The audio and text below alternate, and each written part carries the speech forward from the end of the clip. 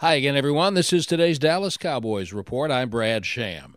Having a good defense has gotten the Cowboys through almost the first half of the season in a good position, but they're trying to make it better, which is why they traded for 10-year veteran nose tackle Johnathan Hankins from the Raiders yesterday.